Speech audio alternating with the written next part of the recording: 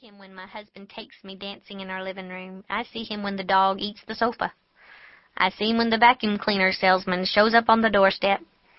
I want to see God in all these moments because I want to be close to him when the lion comes.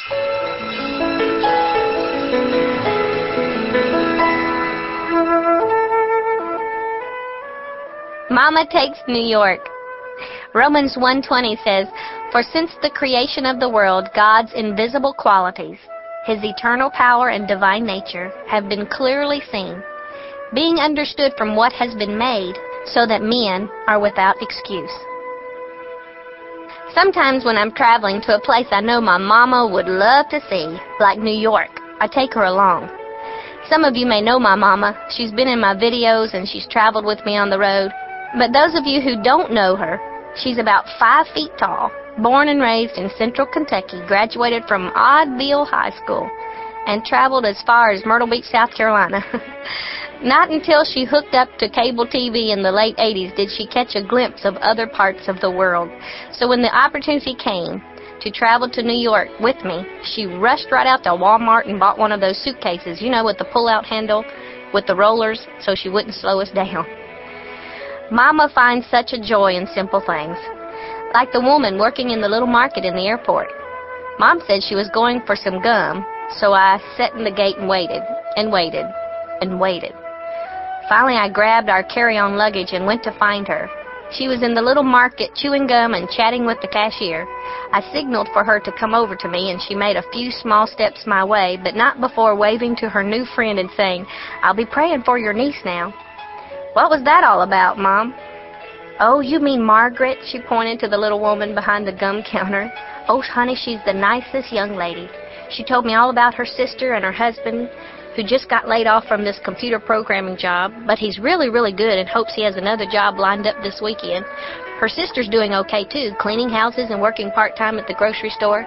But her daughter, her niece, she wants to get a tattoo. Oh, my." Mother just shook her head. "You help me pray for that family now, Chonda." I nodded and tugged Mom toward the gate. We had to change planes in Newark, New Jersey, another place Mother had never been. "I can't believe I'm here in Newark," she sang. "Any famous people from Newark? I wonder what sort of restaurants they have in Newark. Now, what state is Newark in?" "We're in New Jersey," I told Mother, "just across the river from New York City." Her eyes lit up. "I'm going to buy a cup of coffee, Mom. While I'm gone, you can look out that window over there. I think you can see the New York City skyline." I must have been gone about 15 minutes because I couldn't find the French vanilla cream I wanted for my coffee. When I returned to the window, Mom was still there, pressed up against the glass. "Mom, can you see the city?" Mom turned around slowly, tears streaming down her face. She dabbed her eyes with her coat sleeve and sniffled as if she had had a bad cold. "I can't believe this." "What is it, Mother?" "I just saw the Statue of Liberty," she said through the tears. "I never thought I would live to see the Statue of Liberty. Oh, honey, thank you for bringing me along. God is so good to me, so faithful. This is the best day of my life." I gave her a napkin, draped my arm across her shoulders, and led her away from the glass. "Here, have some coffee." She pushed away the cup. "No thanks, honey, I don't care for French vanilla." I did a concert that night in Buffalo, New York, and introduced everyone to my mother. I even brought her up on the stage and gave her the microphone so that she could say hello. "I just love this state," she started. "You have so much to be proud of. Buffalo is the most gorgeous city I've ever seen. I never thought I would ever be here in New York.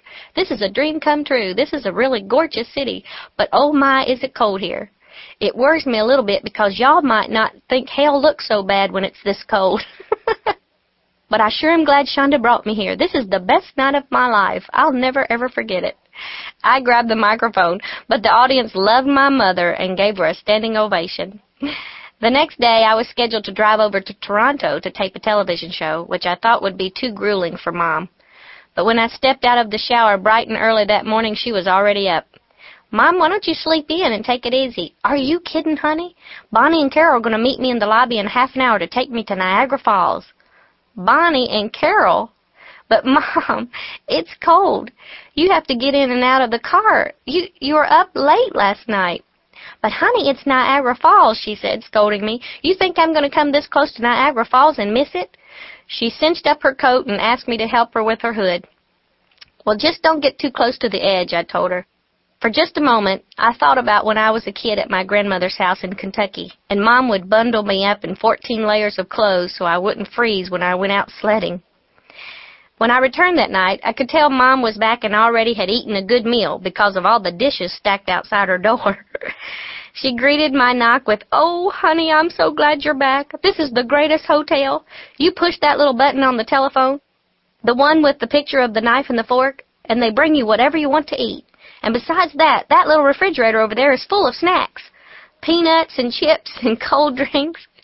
I think the church must have put them here for us.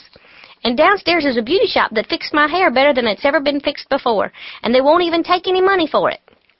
"Oh, no? Oh, no, honey. They just asked for my room number. Isn't that nice?" I nodded and smiled, hoping that she could see that her happiness made me happy, too. "Well, how was Niagara Falls?" I said. Her countenance seemed to melt as she recalled the scene. She put away her chips and brushed the salt from her hands, but before she could speak, she began to cry. "It was the most beautiful thing I've ever seen." "More beautiful than the Statue of Liberty?" I asked. "I never thought I'd live to see Niagara Falls." "Well, what did it look like, Mom?" She tried to tell me. She started with the color, then tried to capture the sound, then tried to capture the magnitude, but she never got too far before she would throw her hands in the air in futility. She dabbed at her tears with her hand. I found a napkin left over from room service and handed it to her.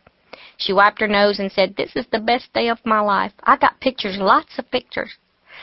A few days later, back home again, Mom came over carrying a stack of glossy photos that she had taken in New York.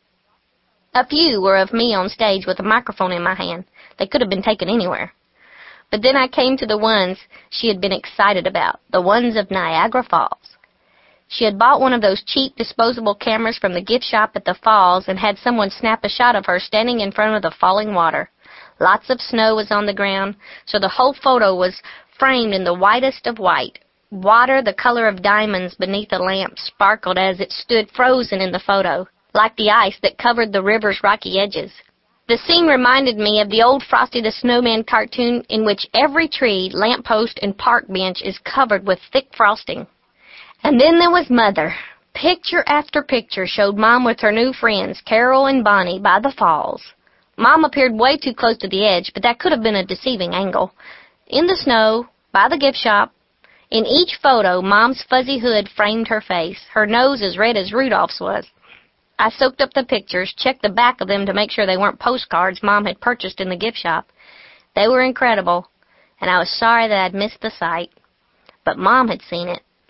Mom, who wasn't going to miss it for anything. "They're good, aren't they?" she said about the pictures. I was afraid she would start to cry again, so I offered her a cup of coffee and told her I was packing to leave the next day. "So where are you going now?" she said, tucking her pictures into her purse. "California, Mom."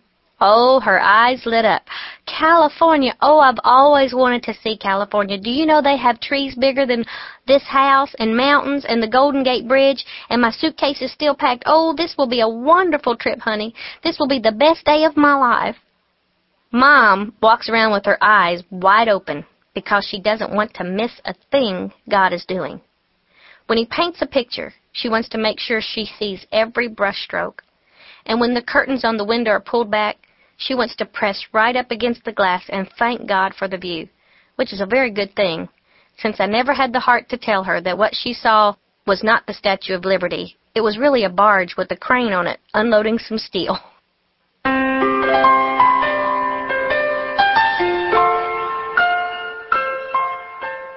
Yo quiero Jesus. Matthew 3:16 says, "As soon as Jesus was baptized, He went up out of the water.